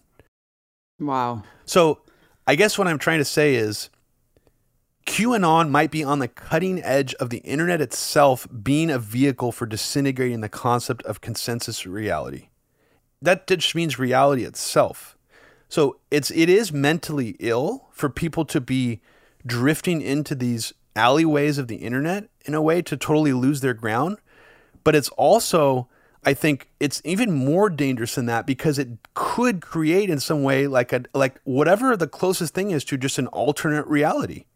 And when you actually start mixing that with technology, I mean, where can this even go in the future? It actually is kind of creepy. It starts to get Philip K. Dickian when you start inserting VR, deep fakes, completely hidden lanes of the internet where people who are into the QAnon movement can hide out and use like code. I mean, this is just getting so weird because it's like they're trying to ban all these QAnoners. They're trying to ban even like the hardcore MAGA movement. It's almost like they're trying to erase it now off the internet, which seems like a really dumb idea. I think this is going to create more sort of weirder versions of the QAnon cult, where there will be like secret Q people who use like secret channels to communicate with each other. And talking about alternate reality lanes, that's almost like invisible to us. And that's also creepy to know that we're not even going to be able to see some of what these people are doing anymore, or we'll have to like go into that other alternate reality to even understand what's happening, because it's now being like completely hidden and separated from us. And I guess it just makes me really worry about what the internet can facilitate for not just propagandists, but people who just like want to destroy reality. It's just a weird, I don't know if that made any sense, Abby, but it made a lot of sense. It was really well put and really disturbing. You really hit on some really salient and important points about where we're headed. If you listen to the QAnon shaman, like the guy who's taken all the headlines for this, event, he's like the face of it, and he's getting all the, sort of like the cartoon face of this Capitol siege. It's pretty clear that these QAnon people are very, very open to going very deep into totally wacky, anything goes new age spirituality, while also being Christian at the same time. And that is something I think new as well. It's not just that these people are evangelical, riled up Trump cultists, as that they have a very flexible brain where they're able to like simultaneously believe all these contradictory things at once, spiritually, politically. It's very fascinating actually to hear this guy talk at length. Like when I heard him talk, I was just like, wow, this sort of is an interesting insight to how this happened. People like this. But then I just wanted to make kind of a jokey prediction. It's not really a joke though, because I think this could actually happen. My prediction of where the QAnon movement's going to go after this, I actually think the QAnon movement is going to turn pro-Biden and pro the Biden administration.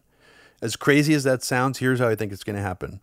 QAnon will start to say that the president is going to be inaugurated on January 20th. Don't listen to what you're seeing on TV. Don't believe anything you're seeing in the news about Biden winning or taking or being inaugurated, because Trump is secretly being inaugurated on January 20th. What you're seeing on TV of Biden being inaugurated is a hoax. It's staged. It's all part of the plan. And that Trump will continue to be your shadow president from the shadows, because the deep state is so trying to get him that he has to govern from behind the shadows and pretend that Biden won.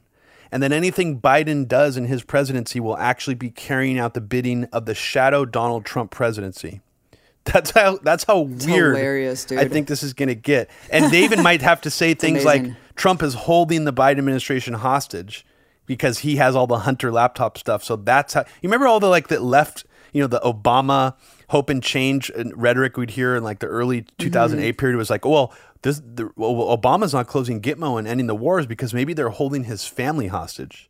Right. Well, what if you invert that in a weird, convoluted way with these QAnoners with the Biden, where it's like, well, the reason why Biden is not saying anything and the reason why his administration is pretending like they're really in power is because Trump is holding them hostage with the Hunter Biden laptop and all the pedo, or like the child porn or whatever, like they didn't release.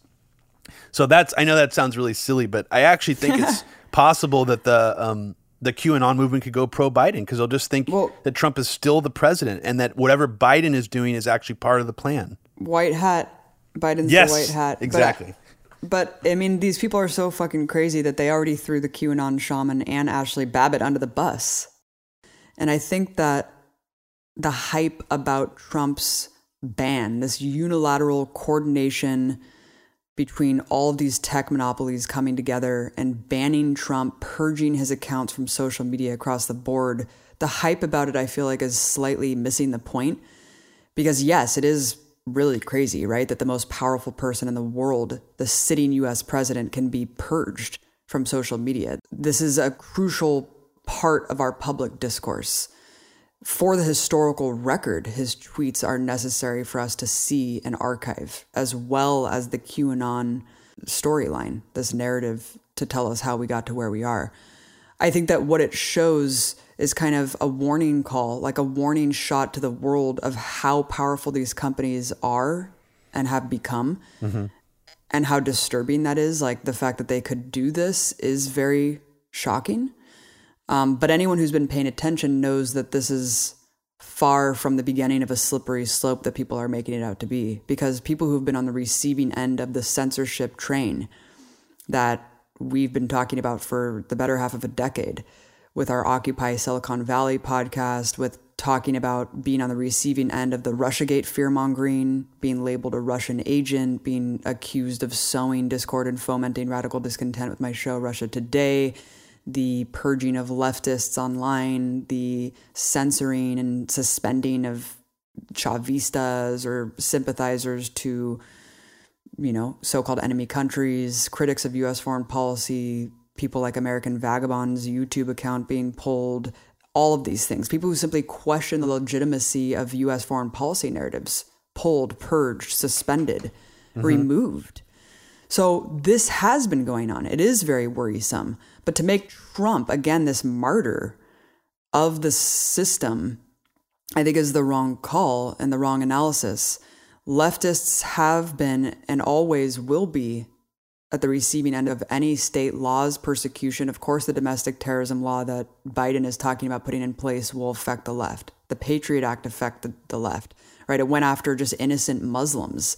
It went after so-called eco-terrorists. When you're talking about creating this alternate plane of reality and how dangerous that can be to have people spin off into their own mass hallucinations and double down on those and make it into a total lane of obscurity, it's on purpose by these tech giants, by people who are working in coordination with the U.S. empire and government, because they want to have this air of like legitimacy and sanity, right? Because it was too stressful for them. We know how stressful it is for people on social media to get people attacking them and criticizing them. That's why they all like call for people to be suspended and shit who just criticize politicians and criticize public figures. And so we know how stressful it is for them to be held accountable in any sense of the word. And they don't like seeing this plane of reality. That's why Trump was so disturbing in general, because it disrupted this notion of like American exceptionalism to them, right? And that's, I think the social media aspect magnifies that to a certain extent, and that's why they just want it to be gone. They want these people to be fucking gone. They don't care what the effects of that are, and they don't care about the contradictions and hypocrisy of the fact that these same social media giants are who exactly fomented the same radicalization. They exploit They're responsible for the it. mental illness. They cater and hone in on mental illness and put the algorithms in place to bring people into these lanes of the internet in the first place. Anyone who goes on YouTube for an extended period of time will end up watching some sort of alt-right propaganda.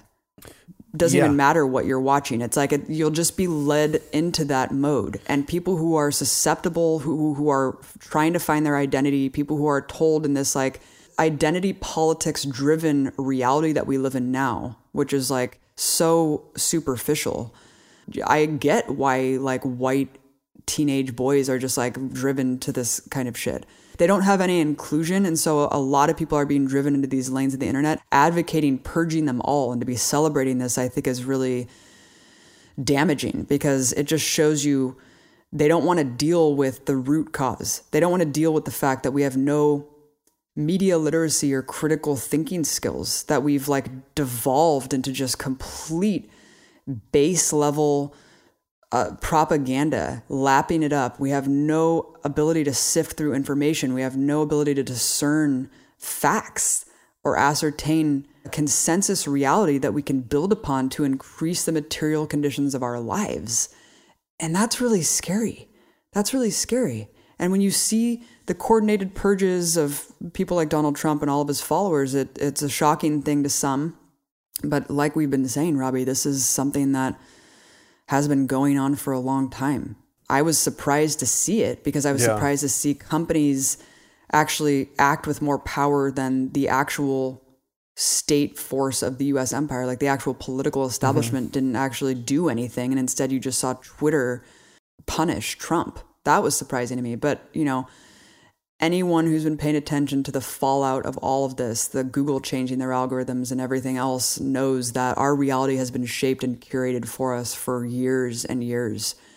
And all of these anti-establishment left organizations, groups have been backpaged into total obscurity for a long time, and they just are non-existent already. Forget actually like purging them officially. They're already just not there. Yeah, I mean, there's so many things to say about this, but I'll keep my opinion relatively short, but I'm gonna delve into my own conspiracy theory about this. And I know that some of it sounds a little over the top and not provable, but I think we need to look back at the last 4 years of how we got to this place, because this started originally with this idea that Trump was colluding with Russia, and that Pizzagate had an enormous kind of effect on moving the needle in the election. So this stuff was set in motion 4 years ago, and we immediately got, even before Trump was inaugurated, a very suspicious article in the Washington Post that was interviewing a group that was anonymous called Prop or Not, that in all likelihood is run by the same neocons who gleefully slaughtered Iraqis and wanted to bathe in their blood and are basically just sociopathic serial killers. These people made a list of websites that were harmful disinformation. And in that list, they included actual real neo-Nazi websites, a bunch of actually real fake news websites, and just websites that dabbled in anti-war, anti-imperialism, and real conspiracies. Corbett Report was in there. Antiwar.org was in there. Mint Press News was in there. There was other ones in there too that I can't even remember. You were even brought up as someone who was helping spread Russian disinformation in the ODNI report before Trump got in.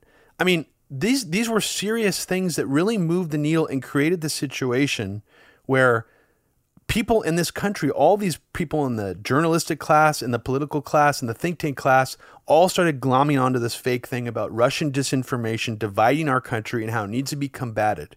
Entire cottage industry was created to combat disinformation. We had the Alliance for Securing Democracy. We had NewsGuard, Prop or Not, all these weird, spurious entities that seemed directly connected to like the intel sphere, the national security state in DC. Now, I'm wondering... And Google is the biggest lobbying force on the Hill. Absolutely. And, we already know that Google had machinations of wanting to move geopolitical events many, many years ago. Eric Schmidt fancied himself as being like a geopolitical mover and shaker. These are not just companies that do a state's bidding. It's not that simple. So what I think we need to look at here is who has been consulting Twitter. We already know who's been consulting Facebook. It's the Atlantic Council, Digital Forensics Lab, Snopes, and the Daily Caller. That's their fake news monitoring board. But we need to figure out who's also been consulting Twitter and Google.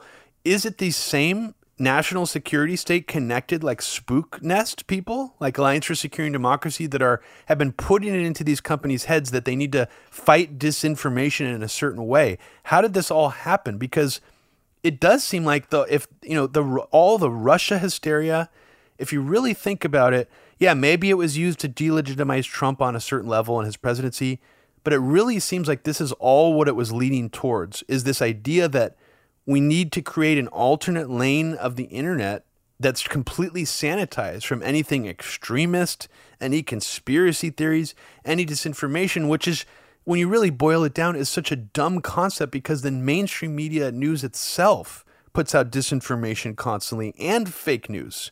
So, right, of course. So to say that it's okay for them to do it, it's almost like they're really trying to force back in this paradigm that we need to trust the media. But here's, I guess, in the end of all this, Abby, just to sum up my thoughts, I think even if Trump goes down in flames and his brand is ruined over this, let's say that happens, and he doesn't choose to become some kind of shadow rabble-rouser quasi-president moving forward during the Biden administration, which I also think is a possibility. He could still rile up people, their Biden resistance. He could be that guy on the outside. But I think in the end of all this, if Trump does crash and burn and his brand is ruined, maybe he loses, Abby, but people like Bannon really win. Bannon, the ideologues behind this, who want to create this realignment of the elites versus the lower downs, the conservatives. Bannon wins when this happens. People like Bannon win because it plays directly into the narrative that they've been trying to push this whole time. It plays directly into the Tucker Carlson narrative. And I think that's really, really dangerous here. And I don't understand, do people at Twitter realize they're playing directly into the hands of those people who have been trying to tell us that Trump is fighting the elites, fighting the deep state, fighting big tech? Now it's like, well, they're giving them pretty much exactly what they want. And that to me is really disturbing, because if we're talking about, trying to lower the temperature, trying to alleviate some of this tension that could potentially lead to civil war, well, I don't know. I mean, to me, it seems like pushing all of the hardcore MAGA movement into an alternate lane of the internet is doing exactly what could energize people into like a civil war. That's what's so fascinating about it to me. And I guess my conspiracy about this is, do they want that? Like, are they trying to exacerbate it? I mean, I'm sure some of them aren't. They think this is a good idea, but who is really behind this push? How did this happen? I think we really need to go back and look, because we know already kind of how it happened, but we need to know the more details about it, because it does seem like part of this was a setup to get here in terms of locking down the internet. Yes, and I think that Pizzagate really made the establishment go into a frenzy about how fake news, they really knew the damage of that. They knew the damage of the Podesta leaks. They knew how much their perception of fake news cost them the election, and put this unstable, like crazy monster in office that really exposed the fragility of the U.S. empire to the world. Really lost its standing to a lot of people. And, this egalitarian neutrality of what the internet was founded on and what it should maintain as is something that is a threat, was a threat to all of these people. And of course, these social media companies who, of course, working in concert with the political establishment, wanted to purge any sort of alternative narrative that runs counter to the corporate narrative about capitalism, about American exceptionalism, about U.S. foreign policy. And that's why you see this happening. Unfortunately, this has been eroded a long time ago. And that's why net neutrality is so important. I've been talking about net neutrality for like 15 years, and I knew that it's been dead for a very, very long time. And the question isn't, should we be protesting the banning of these conservative accounts? It's, should these companies exist at all as a tech monopoly, as such a powerful entity that they're actually more powerful than countries themselves? No, of course they shouldn't. We need to break up these monopolies because they have no competition at all. They don't have to install privacy laws. They need to be forced to prevent mergers and to install some sort of like net neutrality again, because they're monopolizing the public discourse and they're eroding the commons. Well, it's like we've moved so far away from net neutrality now as even a concept that it's like there's so many other, I don't think we predicted that this was going to be the ultimate issue. Private oligarchs shouldn't be deciding free speech or monopolizing ideas. Reality has been curated for us without us even knowing. We're just put into these circular thought bubbles of people who we agree with mostly, and that's really what they want. They don't want us to have these bad thoughts or conspiracism like infiltrating our sacred bubbles of what we perceive this country to be. But I do think breaking up these companies is the only way to go, and publicly owning them. That's really the only solution here. Otherwise, they are going to become more and more powerful, and they are going to just constrict and strangle ideas more and more. And they just want some sort of like homogenized culture. And when you're doing that, like you said, it's just going to isolate so many more people and create so much more radicalization, because people are going to feel like they don't fit in to like these liberal insular bubbles of what they perceive reality to be. Because as we know, like there's vast distrust of the mainstream media, because we know we've been lied to. We know we've been lied to and taken into wars over and over again. So it's like, it's just being told that you're crazy, right? And anyone who doesn't fit into that mold is told that they're a conspiracy theorist. And where do we go from here? Let's wrap it up. Obviously, Trump should be criminally charged. Obviously, his family should be criminally charged for so many things that he did while they were in office. Only half of the 70 million people that voted for Trump believe that what happened was righteous and justified or whatever. So that is something to build from. That means that we can still bring these people back to a plane of reality that I guess that's something to look at optimistically.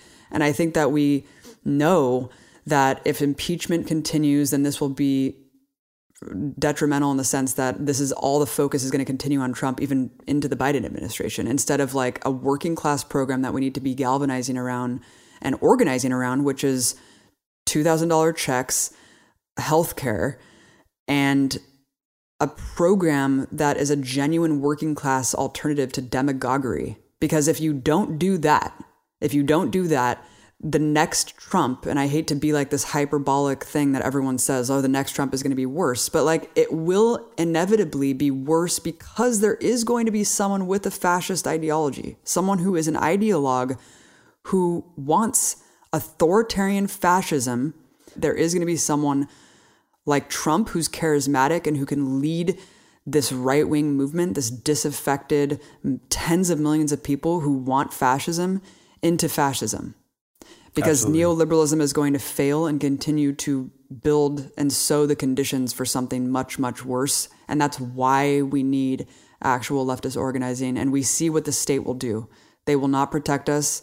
They will let this happen. There are many, many people who are sympathetic to this that potentially want fascism to take over, even though I'm sure the majority of the bourgeoisie does not, because it's unstable, right? They would rather have like neoliberalism, capitalism, because they can just pretend like we have democracy and you put a vote every 2 to 4 years and you just keep going and living your lives as slaves to capital. But I think that a lot of people don't mind fascism, and the more that they fail systematically, the more the conditions are ripened for someone who is a clear ideologue to take over and rise in the ranks. And that's what we need to prevent. Yeah, and I don't know how it can be prevented because, you know, I don't think anyone's going to come onto the scene with the same rhetorical skill that Trump had. He definitely had something special with his speaking ability, being able to cut through so many like paradigms and things like that. Somebody would have to really study that and like duplicate just on that essence of that. But you're right that someone who has a much more competent fascist vision, you know, someone like Tom Cotton's especially scary because he's from like that nexus point between a neocon and a fascist, like a full-blown neocon puppet. I mean, imagine a president who's wielding the same kind of fascist rhetoric as Trump, but who's also like a Bush era, you know, neocon at heart as well. To me, that's one of the biggest dangers here, is going back into that actual Reagan era where it's like the evil empire paradigm, not just China, but mixing together that fascism with the nationalism plus the aggressive neocon foreign policy. So I will say that Trump didn't connect all those things together. He wasn't all those things at once. And I think that we were lucky. And also because he was very incompetent, as you were saying. He was not a competent fascist. He probably wasn't really even a fascist. Somehow he tipped over into being like more of a crazy authoritarian, you know, visibly in the last few months. Like I kind of was even a little bit surprised by that. Yeah, I just think ultimately nothing's good's going to come out of this situation, and that this is going to be a big problem moving forward. But it's like, we shouldn't be concerned about the people who are being punished by big tech, who are literal Trump associates. Like, yeah, that's surprising, and that is sort of a drastic maneuver on their part. I'm more concerned about regular MAGA supporters. Like, if it starts happening where, like, if you're a MAGA supporter, you can, like, lose your job or something after this, then I'll start being like, yeah, this is really dangerous. It's not just leftists. Like, we need to also stand up for the rights of these MAGA people. But I don't give a fuck if, like, Rudy Giuliani is disbarred. That motherfucker needs to rot in a fucking jail cell. I don't give a fuck about any of these people. Gorka, all these people need to go to jail. My rule is all neocons and war criminals go to jail. Michael Flynn needs to be back in jail. That dude's a fucking neocon war criminal. It's hilarious to me that he's been like rebranded as some kind of anti-deep state hero. Bernard Kerik also. He's talking about Orwell and the deep state. He fucking worked under Paul Bremer and murdered hundreds of Iraqis. It's hilarious that these people think they can get away with rebranding like this. They all need to go down. I think we need to separate the people who've been brainwashed by this from the people who are part of it, and not have sympathy for them or act like that's the turning point of big tech coming for us all if Rudy gets disbarred or if Trump gets banned off Twitter. We did an episode in 2014, Abby, where we talked about why Silicon Valley is one of the most dangerous situations we were facing. And, you know, barely anybody listened to us. And now a lot of people are suddenly worried about it after Trump getting banned. It's like you can't just jump onto these bandwagons. It's like you really need to be looking at this shit long term. So I guess that's all I'll leave people with. I'm just ultimately really frustrated from this situation and still a little bit scared about where this can go with the domestic terrorism fear-mongering, but also the real threat of QAnoners not being able to calm themselves down after this situation. Both of those prospects are scary to me. Another Patriot Act and more people out there just who cannot get over this situation and who are ready to die for Trump, even after he's gone. So it's not good either way. It's not going to be good. Yeah, I mean, the New York Times, when this happened, published an article saying something like, this is the end of Trumpism, you know, what a spectacular failure this was and stuff. And it's like, I wouldn't speak too soon, because the energy is still there. The tens of millions of people are still going to be believing this alternate reality, and it's just going to continue to build as they continue to get more isolated. So Trumpism is not going away. Even if Trump decides not to run again, these people are still out there, and there is still very much of a threat of the right wing who want to kill us. We are their political enemies. They think that we are all rabid, crazy socialists who want to destroy liberty and destroy America. And that is very disturbing, right? And these people have been emboldened, they've been strengthened, and now they see the response from the state, and they just say, oh, we could fucking do whatever we want, dude. And we need to really start to assess the facts and get a better analysis that's more than just hot takes on Twitter and social media. Like, we need to take a step back and really take stock on how we got here and start really thinking about building alternate forms of communication and organizing platforms, because the revolution is not going to be organized on Twitter. It's not going to be organized on Facebook. We have to really be serious here and figure out, what are we going to do? Because again, the state is not going to protect us. Big tech is not going to protect us. We have to protect ourselves, and we have to protect each other. Yeah, and I'll just leave people with a final warning. People are trying to hijack this debate. You know, to see neocons saying this is a Orwellian, like Bernard Kerik, there's so many people trying to hijack this right now. Barry Weiss and Eli Lake are acting like they're all behind this, the dangers of big tech now. Don't listen to people like that. They have hidden agendas. They're fucking neocons. Barry Weiss is a total slimeball, like fucking fraud. So to even see now, like, I agree with Glenn Greenwald's take on this, but now he's retweeting Barry Weiss's article about the dangers of big tech, and I'm thinking, this is dangerous. We can't let these fucking frauds and these neocons hijack this debate. Don't listen to the Tucker framing, the Bannon framing, the Barry Weiss framing. Listen to the people who've been warning about this for the last 4, 5, 6 years. You know, even if you're conservative, don't listen to the people who are jumping on the bandwagon now. This has been going on for a long time. They're trying to hijack it to make it seem like it's all about conservatives and getting rid of conservative thought. I don't know what we can do about it, Abby, next. I don't think we can do anything, because Silicon Valley is to blame for facilitating this. Their algorithms boosted it. They made money off of it, and now they're acting like they're going to save us by shutting all down. I mean, I kind of almost agree with Bannon in on this small area. I think Jack Dorsey should be held criminally liable for what happened. I mean, this is like, it's so complex that, yeah, like, I don't know. I don't think we can do anything about the MAGA movement and people who have lost their minds at all. It's too late. It's like putting the toothpaste back in the bottle. You can't. So to think that it's just going to be this domestic terrorism manhunt moving forward is just very disturbing, because all these people willingly participated and created this, and now they're acting like they're going to save us and stop it. I mean, the FBI, you know, like, in a way, they kind of almost kickstarted Pizzagate with releasing that Comey letter and leaking that. Like, this whole thing is just super sus, and I'm going to be poring over for months and probably years to figure out what the fuck happened in the last 4 years and how we got here. Well, thank you everybody for listening to this episode of Media Roots Radio. We're just sort of kind of expressing our thoughts. We didn't have too much time to, you know, I mean, there's not that much time since this event happened. We're going to be probably reflecting on this for many more months to come. Maybe have different opinions on the next episode once we learn more information. There's just information that came out last night and this morning that a Navy SEAL was involved in part of the Capitol siege, and also a high-level military intelligence person, this blonde woman, who was involved in organizing a bunch of protesters. So there's a lot of different layers to this that need to be fully unpacked.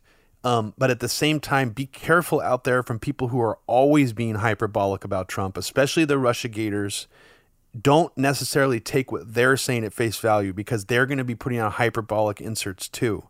Try to just remain calm and actually verify things right now. So, but yeah, thank you everybody for listening. We love you guys. We love you. You're very special. And we really appreciate all your support over the years for Media Roots Radio. If you're not already a subscriber, please consider becoming one for $5 a month. You get access immediately to all of our bonus episodes. And right now we have about a 25-hour long podcast series about the Freemasonic history of the United States. That's a bonus episode for our subscribers.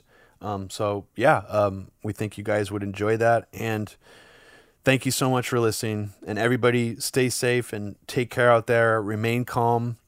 And if you know anybody who's still sucked into QAnon or Stop the Steal, check in with them every day. See how they're doing. Kind of gauge where they're at. If you know someone in your personal life, treat it almost like a mental illness. Be kind. It's hard to, I know, but it's a serious thing. Take care, everybody.